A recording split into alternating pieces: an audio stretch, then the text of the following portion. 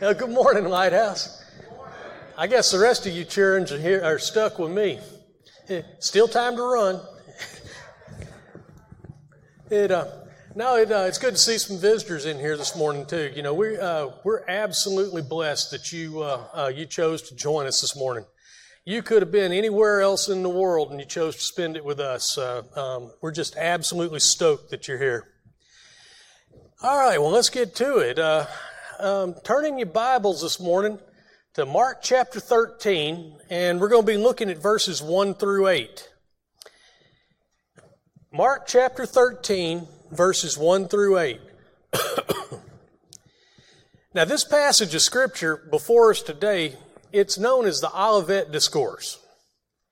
And this sermon, which was delivered by Jesus, it's also recorded in a couple other places in the Bible. You get Matthew chapter 24 and 25, and also in Luke chapter 21. Now, in this sermon, Jesus talks about the end of time and the events which surround the end of the world. And this passage, no matter which book you go to, this passage is one of the most difficult to interpret in the New Testament, I think. And because of this fact, through history, we've seen various false teachings about the end times and the second coming of Christ, and even about salvation come to light. So you want to take your time, and we want to take our time as much as possible as we move through these verses this morning, because we want to get a correct understanding of what the Lord Jesus is trying to teach us. And in order to understand this prophecy, we need to keep a few truths in mind before we ever dive off into here. First, as we read this passage, we'll notice that the church or the rapture is never mentioned. And you got to ask yourself why. Well, it doesn't mention these things because this passage wasn't written to the church. It was written to the nation of Israel. And this is primarily a Jewish prophecy. If you get these two things wrong, you rabbit trail in ways that you don't even want to go down, and it's hard to recover. But even though this is a prophecy primarily written to the nation of Israel, there are still a ton of truths that we can glean from these verses. Second, this prophecy, it covers a tremendous expanse of time. Over 2,000 years of human history are in view here. And these verses contain prophecies that have been partially fulfilled and that will be completely fulfilled in the future. So, as you read this and as you study this, you're looking backwards and forwards at the same time. And third, it's with any prophetic passage of Scripture, you gotta move cautiously. And you gotta move with the knowledge that absolutely no one has all the answers.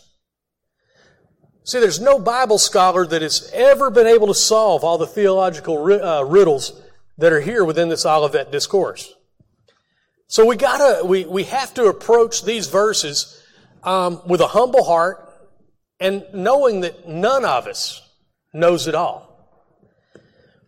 With those thoughts in mind, let's listen in on this conversation between Jesus and His disciples as He teaches them about the events that will characterize the end of time.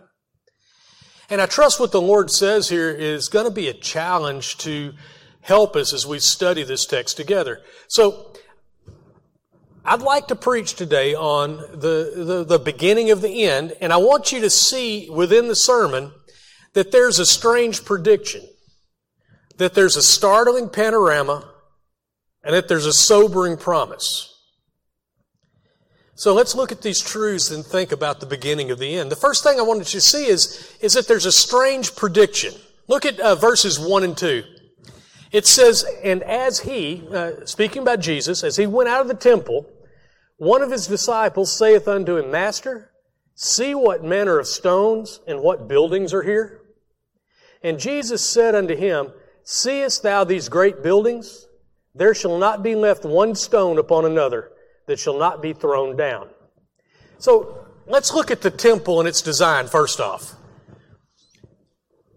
Verse 1 says, as Jesus went out of the temple, one of his disciples says to him, Master, see what manner of stones and buildings are here. So Jesus is leaving the temple. As we read through the book of Mark, for the last 2 chapters, Mark has been showing us Jesus and his encounters with the religious Jews while at the temple. And it's been a tense time for Jesus. And it's been a tense time for his disciples. And his disciples surely have to be baffled by the Lord's words and behavior in the temple. See, they probably thought that Jesus would try to win the favor of the Jews and the Jewish leaders. But instead, as we read, we see that Jesus did everything in his power to expose them as religious phonies. And now, this ragtag group's time in the temple is over, and one of the disciples tries to lighten the mood. See, after all the negativity they've experienced, this disciple wants to say something positive. And so he calls the Lord's attention to the temple and its construction and its beauty. Now, the temple in Jerusalem was considered to be among one of the most spectacular wonders in the ancient Roman Empire. See, the original temple was constructed by Solomon, and it was a magnificent building that took 7 years and millions of dollars to build. But that temple was completely destroyed by Nebuchadnezzar and the Babylonians in about 600 BC. So when the Jews returned to their homeland about 70 years later, they constructed a second temple. And the temple served the Jews for about 500 years. But by the time of the New Testament, it had suffered great damage due to the passage of time. So when King Herod assumed the throne of Israel, he wanted to gain favor with the Jews. So he offered to rebuild their temple. And in 18 BC, they accepted and the work began. So by the time of Jesus, this work had been underway some 46 years, according to John chapter 2, verse 20. And this work would continue for another 20 years after. And the temple that Jesus and his men visited, it was just absolutely an amazing building. See, it's set on top of Mount Moriah and literally dominated the skyline of the ancient city. The Temple Mount covered some 1/6 of the land area of Jerusalem. And the temple itself was 172 feet long and 20 stories high. Huge. And the thing is, it could be seen from many miles away, and it could be seen anywhere in the city. Now, if we go back to our scripture, you'll notice that the disciple who spoke called the Lord's attention to the stones and the buildings. So let's talk about those 2 descriptions real quick. The stones that made up Herod's temple, they were absolutely enormous. In fact, somebody could say they were ginormous. They were 40 feet long, 18 feet high, and 15 feet wide. That is a hunk of rock. And what makes it even more impressive is they were cut by hand from pure white limestone and fit together so tightly and perfectly that a sheet of paper could not be inserted between the stones. I don't know that with modern equipment we could get that today. Just absolutely amazing. But the doors and the walls and even the floors of the temple were overlaid with pure gold. And there were jewels and ornate carvings and many awe-inspiring sights in there. And it was said that when the sun came up over Jerusalem, you couldn't stand to look at the temple because of the light gleaming from its golden walls. Anything that was not covered with gold was of the purest of white. You know, I just learned yesterday that not all whites are the same necessarily. And it dawned on me that if you think lamb's wool is white till they get in a snowstorm, a lamb's actually absolutely gray in a snowstorm. But my wife was, not my wife, but my daughter was hunting for wedding dresses, and she said there's like 20 different kinds of white. I had no idea. I thought white was white. But the temple was the purest white.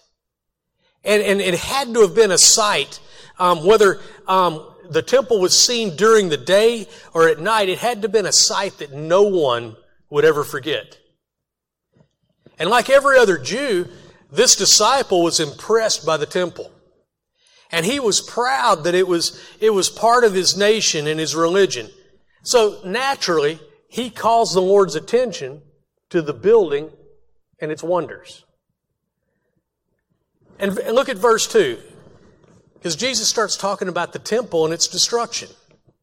It says in verse 2, it says, "And Jesus answering said unto him, Seest thou these great buildings? There shall not be left one stone upon another that shall not be thrown down." Now remember how big those stones were? Wasn't going to be a stone left on top of each other. And as you look at this, the response of Jesus is somewhat strange.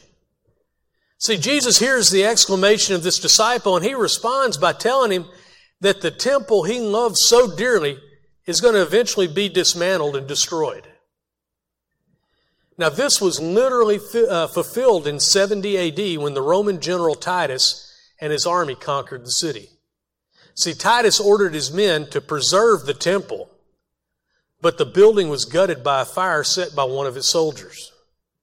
And as a result, the general ordered the temple and the city totally destroyed. The Romans dismantled every stone in the building to get to the gold that melted into the cracks during the fire. Today, just as Jesus said, there is not a single stone left from the great temple Herod built. Next, I want you to see a startling panorama here. Let's look at the disciples and their request first. Look at verses 3 and 4. It says, "And as he sat upon the Mount of Olives," it's talking about Jesus, "as he sat upon the Mount of Olives over against the temple, Peter and James and John and Andrew asked him privately, 'Tell us, when shall these things be, and what shall be the sign when all these things shall be fulfilled?'" So, after they've gone out of the temple and the city, Jesus led his men up the Mount of Olives. And this mountain stood some 150 feet higher than the city below. And it offered a commanding view of the temple and its grounds. And as Jesus sat there on the mountain, he's approached by 4 of his disciples. 2 sets of brothers, Peter and Andrew and John and James. They came to Jesus with a question. And apparently, I use the word baffled here, but as they heard Jesus make that statement, for lack of a better term, they were freaked out. And they just couldn't put together what they heard Jesus say about the destruction of the temple. And they want to know what he's talking about, so they come to him here for an explanation. So let's look at the Lord and his revelation. And it's interesting that these guys came to Jesus asking the same questions people still ask about the end times. Everyone wants to know when. When is it going to happen? And they want to know what. What are the signs going to be that it's here? You know, the old preacher once said, all you got to do to guarantee a good crowd in any service is to announce or advertise that you're going to preach on end times. And the house fills up. People are going to come to hear that. But Jesus answers their last questions in these verses. Now, later in the chapter, in another sermon, he's going to answer their first question. But today we want to consider our Lord's response to the questions about what the signs will be as the end time approaches. Now, the first thing I want you to see before we get into this is that Jesus warns of potential deception. Look at verse 5. "And Jesus answering them began to say, Take heed." In other words, pay attention, "lest any man deceive you." See, Jesus warned his men right from the outset that they needed to be aware, or needed to beware of deception. Even the disciples could be drawn away by these things that they might hear and see. And that potential still exists today. And that's why you and I need to be grounded in the Word of God. And we need to be familiar with what the Bible says. And we need to be sure about what we believe and who we believe and why we believe it. And we need to have our doctrine nailed down tight in our hearts so that when the deceptions come, we can be faithful to stand for the Lord. You know, how do you tell a counterfeit dollar bill? There's experts at this. They study the real ones over and over and over and over. You know, I had a person tell me one time about studying the Bible. He says, man, I've read them same stories over and over and over and over. I said, you don't see anything new? I see something new every time I look at it. But if you don't know what the real thing is, you'll fall for the fake. Now, Jesus continues by telling that there's going to be false messiahs on the horizon. Look at verse 6. He says, for many, he says, take heed lest any man deceive you, for many shall come in my name, saying, I am Christ, and shall deceive many. Jesus says here that many false Christs would come along and draw many away into deception. And you know, by the time of Jesus, several Jews had come along claiming to be the Messiah. There were some living even during the time of Christ, and many more have followed down through the years. You know, look at Acts chapter 5. Gamaliel is talking here. And he says, for before these days rose up Teudas, boasting himself to be somebody, to whom a number of men, about 400, joined themselves, who was slain, and all as many as obeyed him were scattered and brought to naught. He said, and after this man rose up Judas of Galilee in the days of the taxing, and drew away much people after him. He also perished, and all, even as many as obeyed him, were dispersed. See, this passage right here mentions two would-be messiahs. One was named Teudas. He claimed, the funny thing is, he claimed that he could part the Jordan River. And he deceived about 400 people and led them to their deaths. Another was Judas the Galilean. And this guy was a radical anti-Roman revolutionary. And he founded the Zealot movement in Israel. One of the Lord's disciples, Simon the Zealot, was one of his followers. Now, after the death and resurrection of the Lord Jesus, many more would-be messiahs came to prominence in Israel. One man was named Simon Bar Kokhba. And history tells us that he started a rebellion that lasted 3 years and cost thousands of lives in Israel. His revolt single-handedly led to harsh Roman crackdown that left Jerusalem in utter ruins. Others included Moses of Crete. He claimed that he could part the Mediterranean Sea and lead his followers across dry land from the island of Crete to Israel. That's a pretty big claim.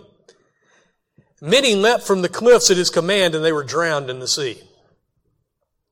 In the 1100s, a man named Moses Aldari told his followers to sell all their possessions because the Messiah was coming at Passover in 1127.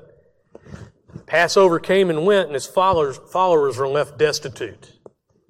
In 1666, a man claimed to have heard the voice of God declaring that he was the Son of God.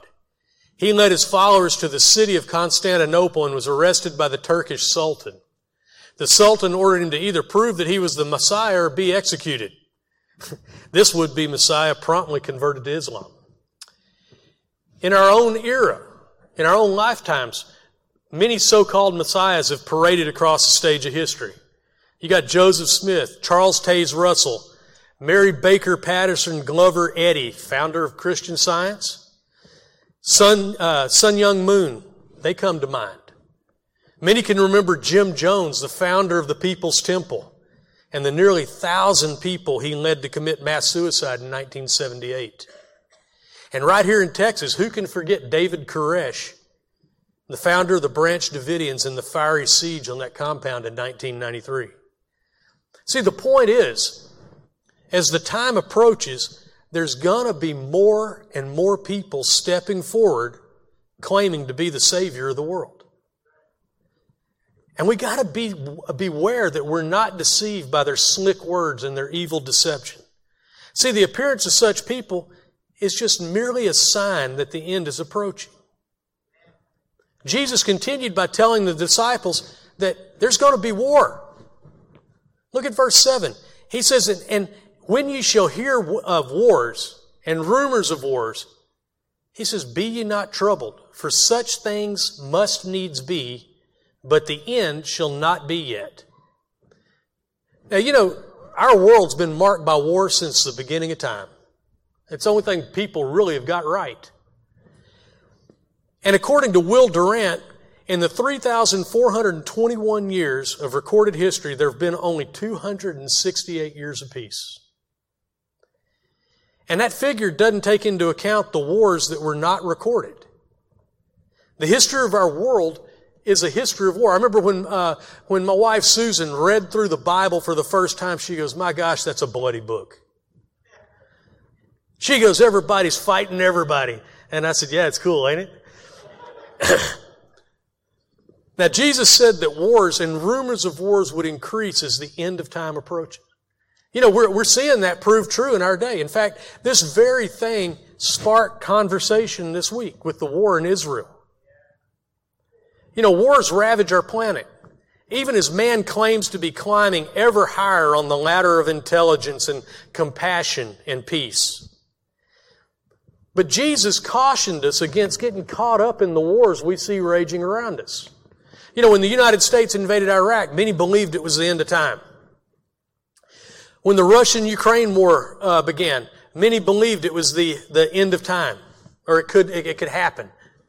You know, when Hamas attacked Israel this last week, people come up and go, is this going to lead to World War III? Is somebody going to push the button and there are going to be missiles flying and nobody's going to survive? And I said, well, it could happen, but I don't think it's going to go that way.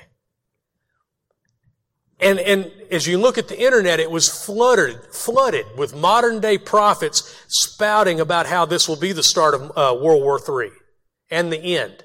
But look back at verse 7. Jesus tells his disciples there's going to be wars and rumors of wars.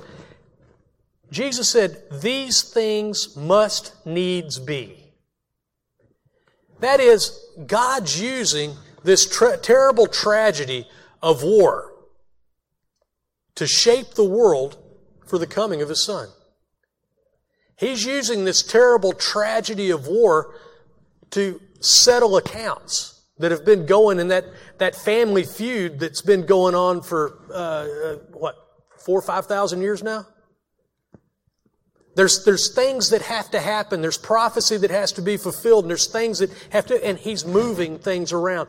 When we take and we look at people getting mad and having hissy fits and firing missiles at each other, we need to understand to a certain extent that God's still into control. And that He's just moving the chess pieces around. Again, it's merely a sovereign God preparing the world for the appearance of His Son. But you know, the thing is, when we take and we hear the saber rattling of Iran and Iraq and Russia and China and North Korea, you know, and we realize that there's intercontinental ballistic missiles pointed that can do all this and that, it tends to make us a little afraid if we allow it. And we always start thinking about the end of time. But the thing about it is, all of these things are just a part of living in this world. And see, as the end approaches, we're going to see an increase in this kind of activity. And we can't allow this and these things to disturb us. Look at the last part of verse 8. He tells us that there's going to be an increase in earthquakes. It says in verse 8, it says, and there shall be earthquakes in divers places or various places. Now, you know, the world is no stranger to earthquakes. Scientists tell us that more than 13 million people have died in earthquakes over the last 4,000 years. I don't know how they know that, but that's what they tell us anyway. It was on Google, so it must be true. And, we saw with our own eyes back in 2003 what an earthquake can do. When there was a powerful earthquake under the Pacific Ocean in the December of 2003, and that earthquake spawned a tsunami that killed 300,000 people. In 1811 and 12, there was a series of earthquakes just to the north of us in Arkansas that rearranged the landscape of the area and caused rivers to change their courses and filled the skies with dirt and ash, and it sparked a ton of fires. In 1980, I remember this one because it was right before I got out of high school, and there was a volcano now named Mount St. Helens, and it was in Washington State, and it erupted. And this eruption was triggered by a violent earthquake that caused a rock slide comprised of 1/2 cubic mile of rock. And as the summit and north slope of what the volcano slid down her sides, pressure was released out of this volcano, and super hot liquid water immediately flashed to steam. And the northward directed steam explosion released energy equivalent to 20 million tons of TNT. And it toppled 150 square miles of forest in 6 minutes.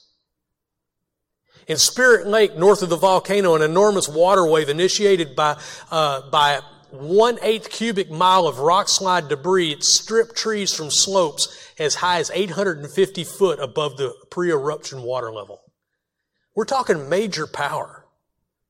The total energy output on May 18th was equivalent to 400 million tons of dynamite, or approximately 20,000 Hiroshima-sized atomic bombs.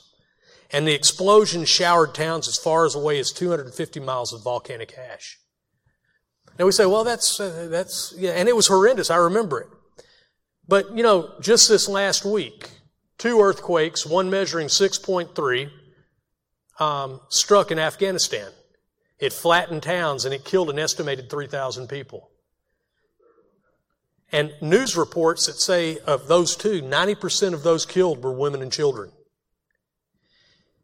From October 8th to the 14th, what was yesterday, the 14th, right? Of this year, Alaska has experienced 10 earthquakes, ranging from magnitude 3.3 to 4.4. They've been centered around Fairbanks, Juneau, and Unalaska. See, the point is that earthquakes are increasing in their frequency, and they're increasing in their intensity, and they're going to do so as the end of time approaches. But Jesus says, look, we shouldn't be disturbed by such activity because Jesus said it was going to be this way. Let's continue on. Look back at verse 8. Jesus said there's going to be famines. It says in verse 8, and there shall be famines and troubles. Now, as of May 26, 2023, according to World Vision, 828 million people, roughly 10% of the global population, will go to bed hungry. Every 3.6 seconds, someone dies of starvation. Every year, 15 million children die of starvation and of hunger-related illness. 1.3 billion people live on less than $1 of income per day. Another 3 billion have survived on less than $3 per day. Point is, famines devastate the poor nations of the world. Afghanistan being the number 1 in the world right now. The thing, and what we need to remember, we are just one bad harvest away from starvation here in America. See, famine are going to increase as the end nears. A 2023 report reveals that 783 million faced hunger in 2022, with a mid-range of about 735. That represented an increase of 122 million people as compared to 2019, which was just before the COVID-19 pandemic. The numbers have increased to over 800 million through the halfway point of this year, and they're expected to continue rising. Famine's a real thing. We're blessed. Not many of us have gone without a meal in a long time. But he says there's going to be famines and there's going to be troubles. And he says there's going to be troubles of every kind in verse 8. Now, in Matthew's account of this conversation, he tells us that these troubles will be pestilences. In other words, disease. There's going to be an uptick or an upsurge in disease and plagues as the end times approach. Now, I looked up this because I'm curious. I got a kind of a morbid sense of humor anyway, but the number one happened in medieval Europe, and they were afflicted by the Black Death. Whole villages were destroyed by that plague, and it rates as the number one on the list of the worst plagues in history, affecting 30 to 60% of the European population. You know, other plagues have swept through cities and nations, leaving millions dead in their wake. Think back to the Spanish influenza outbreak during World War I. 25 million people died with flu in a world without overnight intercontinental air travel. Here's the interesting thing about it is 3 times more people died of the flu during World War I than actually died in battle. Just stop and think about the AIDS epidemic. It's estimated that 70% of the people in Africa are HIV positive. Think of SARS. We hear about SARS, bird flu scares. Think of the horrors of viruses like Ebola. COVID-19 rates number 5 on the list of the worst plagues in history, with an estimated 32 million deaths and growing. Here's the deal. There are killer diseases out there just waiting for an opportunity to devastate the human race. An outbreak of deadly disease in our world has the potential to kill hundreds of millions of people in just a few short weeks. An outbreak like that would shut down society as we know it. But again, Jesus says, hey, look, don't let that kind of thing fill us with fear. Jesus said that we're going to see diseases and pestilence and trouble of every kind increase as the end approaches. And you look at this, and just reading these couple verses took and raised the hair on the back of my neck, and he says, don't worry. But here at the end, he gives us a sobering promise. He says, these are the beginnings of sorrows. See, after telling his men some of the things that will cause people to believe the end is near, Jesus lets them know that they can't really know when the end's going to come. Jesus tells them that when they see these things, they are just the beginning of sorrows. And these men were looking for signs, and what Jesus gave them here were not signs at all. They were non-signs. And that phrase, the beginning of sorrows, means the beginning of birth pangs. Now, nearly every woman here who has given birth would tell us that when those first contractions strike, they're just an indicator of a long, hard time ahead. See, Jesus wants His people to know that He's coming. He's in the midst of us. He knows that there's hard times ahead. And He wants us to know that He's coming. And that was His promise while He was here. Look at John 14:1. Jesus told His disciples, He says, let not your heart be troubled. You believe in God. Believe also in me. In my Father's house are many mansions. If it were not so, I would have told you. I go to prepare a place for you. And if I go to prepare a place for you, I will come again and receive you unto myself, that where I am, there ye may be also. This was the promise of the angels when He ascended to heaven. Acts chapter 1. And when He had spoken these things, while they beheld, Jesus was taken up, and a cloud received Him out of their sight. And while they looked steadfastly toward heaven as He went up, behold, 2 men stood by them in white apparel, which also said, You men of Galilee, why stand you gazing up into heaven? This same Jesus which is taken up from you into heaven shall so come in like manner as you have seen Him go into heaven. This is the promise of the Apostle Paul writing under the inspiration of the Holy Spirit. 1 Thessalonians chapter 4, he says, For the Lord Himself shall descend from heaven with a shout, and with the voice of the archangel, and with the trump of God, and the dead in Christ shall rise first. Then we which are alive and remain shall be caught up together with them in the clouds to meet the Lord in the air, and so shall we ever be with the Lord. And Paul ends it by saying, wherefore comfort one another with these words. He's given us these promises. But He doesn't want us to get caught up in speculating when that day is going to be. The Lord wants His people to live their lives in the following manner. Don't miss these next two sentences. He wants us to live in the following manner. He wants us to work like He's never coming. He wants us to live like He might come at any second. We're not to be caught up in guessing about when the Lord might or might not appear. We're not to be looking for signs. We're to be looking for the Savior. See, if you're not a believer today, the things that Jesus mentioned, it ought to serve as a wake-up call for you. Fact is, Jesus is coming. And the world is going to go into a time of terrible tribulation. And shooting straight, billions are going to die due to war and due to disease and due to starvation and other terrible plagues. And the only way to miss that horrible time is to be ready when the Lord Jesus returns for His people. And I got to ask, are you ready for Him to come? Are you ready to face death? You've been saved by the grace of God? Jesus is coming, and things are likely to get tough for His people before He does. But let's not be deceived by the signs of the times. Let's determine in our hearts that we're going to obey His word and live for Him until He comes for us, either in the rapture or in the departure we call death.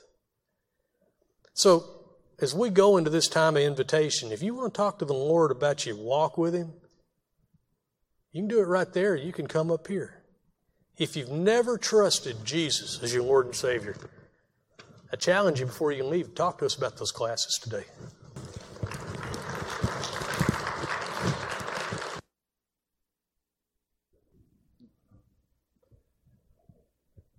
It's not about when Jesus is coming.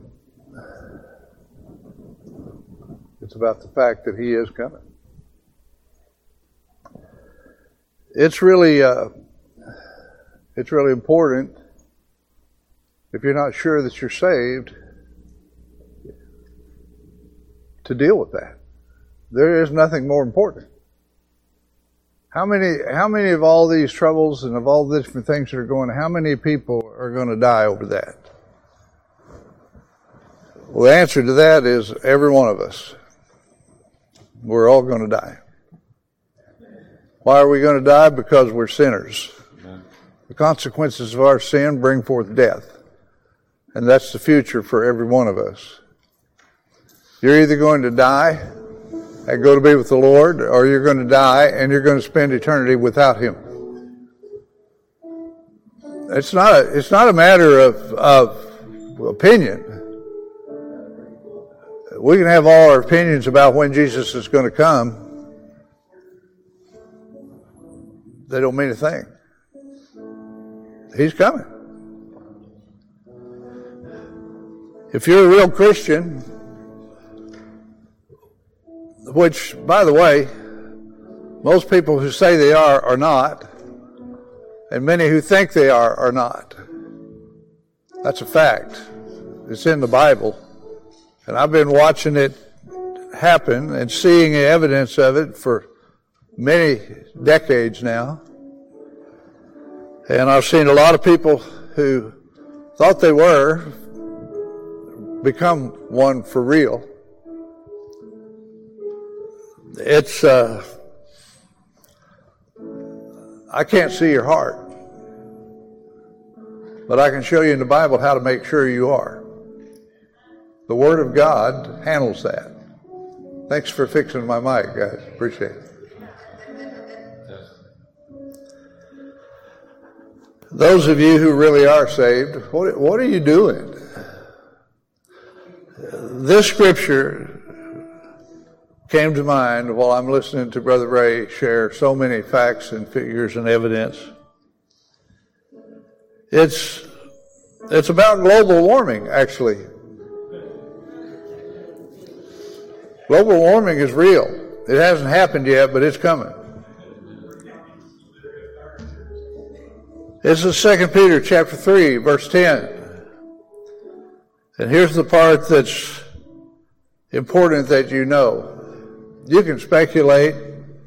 You might even guess the day the Lord's going to come. I mean, you've got 365 chances every year that this would be the day.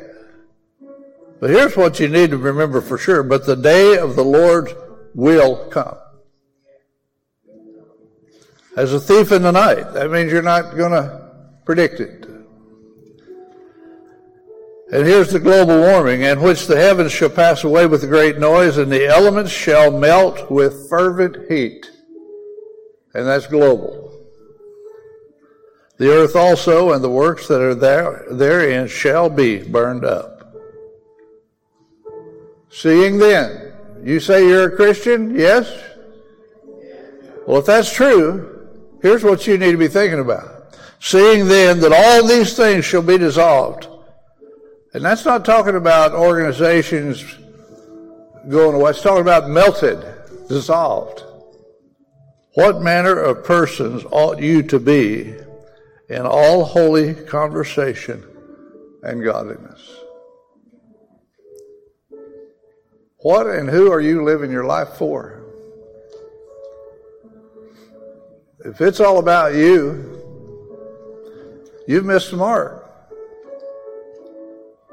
If all your plans are based on your needs and your wants and your desires and how you're going to accomplish this and how you're going to pay for that, and if that's all you're living for, you've missed the mark.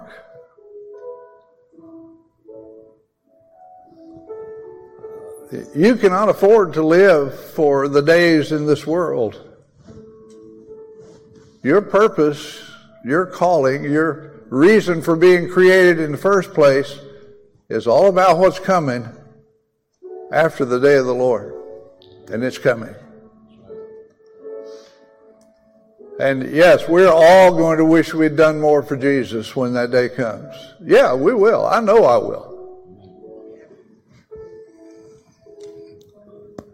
But we've got more important things to do than live for our own selfish desires. We do. It's not about you and it's not about me. It's about the Lord. And He owns us twice. Once by virtue of creation, and secondly, He bought us back from our sin with His own blood. That's what a Christian is. You've been twice paid for and bought. And we are His. And we don't have any right or any business living our lives all about us. This has got to be about what's coming after. Or we're wasting it.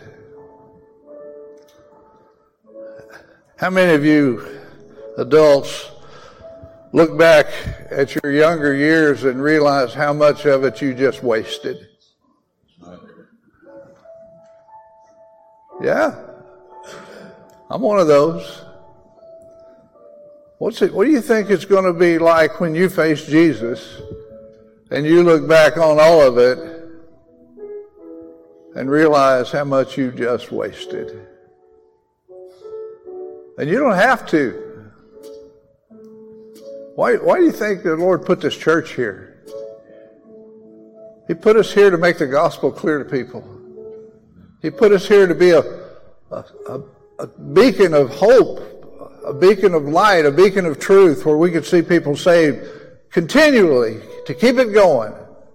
Keep people coming to the Lord and knowing what real Christians know. That's why we're here.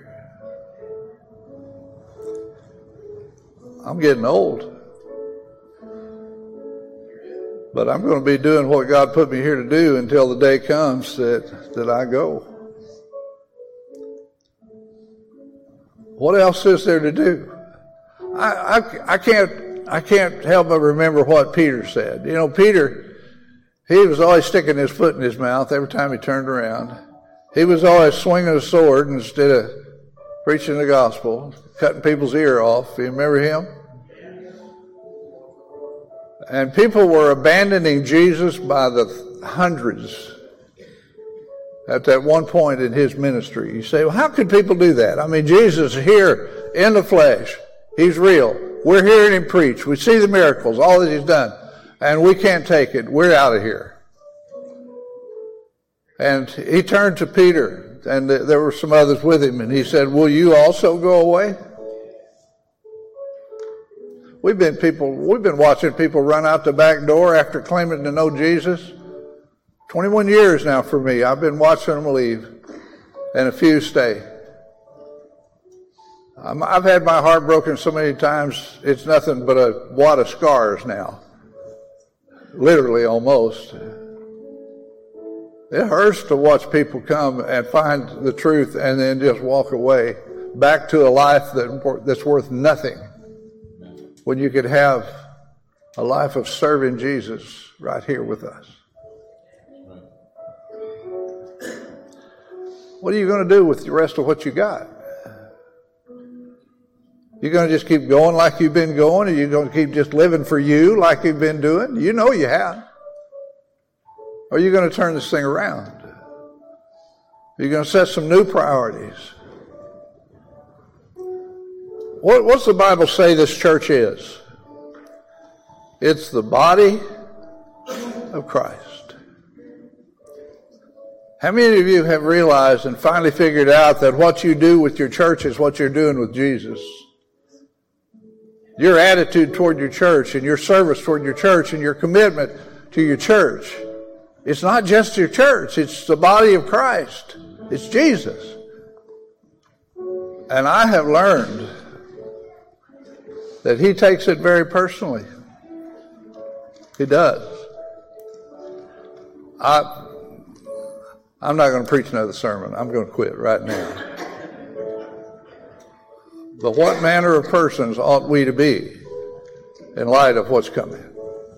That's the question the Bible asks. What kind of people should we be? Let's stand. Jesus paid it all. He did.